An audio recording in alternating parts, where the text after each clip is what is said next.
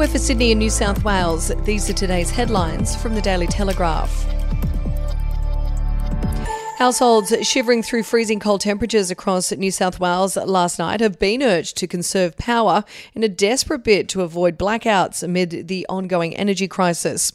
Unplanned additional coal-fired power outages in Queensland and a cold snap across the east coast, on top of soaring demand for gas and other energy infrastructure issues, caused a shortage of electricity threatening to affect New South Wales this week.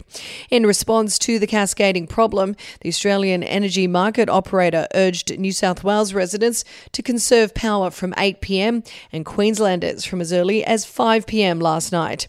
If demand outstrips what is being generated, load shedding will happen to protect the network.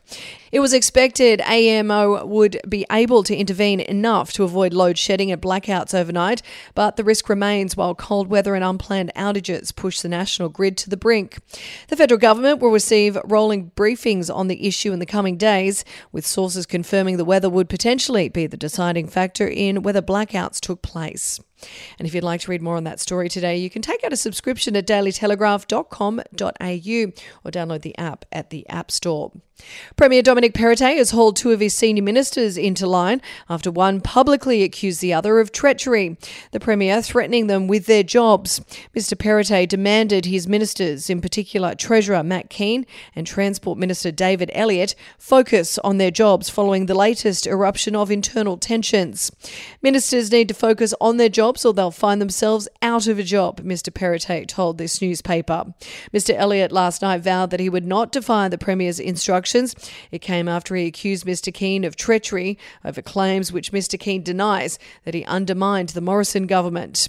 The Daily Telegraph spoke to multiple ministers who expressed white-hot anger with Mr Kean after it was revealed he had urged a journalist to continue pursuing a state MP with questions about controversial Warringah candidate Catherine Deves during the federal election campaign. And we'll be back after this. News doesn't have to be boring. The Brits have given Prince Harry a new nickname after yet another tell-all interview. Oh God, is it the Ginger Whinger?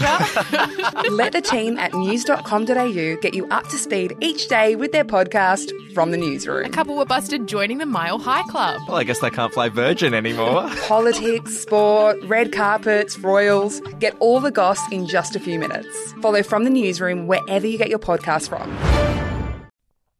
School leaders have vowed to fee relief for financially stressed parents juggling interest rate hikes, rising grocery prices and spiralling petrol costs so they do not pull their kids out of fee-paying schools and send them to the free public school down the road. Broken Bay Diocese Catholic Schools Director Danny Casey told the Daily Telegraph he was aware of the financial pressures parents were facing and said they could get help. We're also deeply committed to making sure that no one misses out on the quality Catholic school education that we provide here in Broken Bay because of financial pressures, he said. I think what we've tried to do is make it clear that we will stand with them during challenging financial times so they don't have to make the difficult decision to pull kids out of school.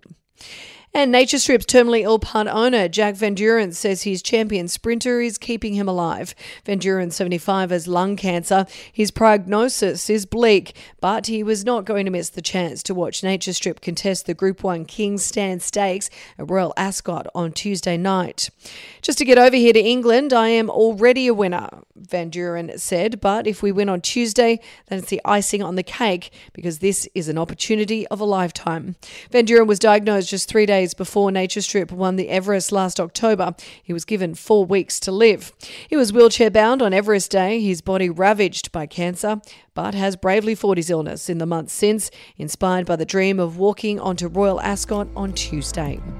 And that's the latest headlines for the Daily Telegraph. For updates and breaking news throughout the day, take out a subscription at dailytelegraph.com.au. We'll have another update for you tomorrow.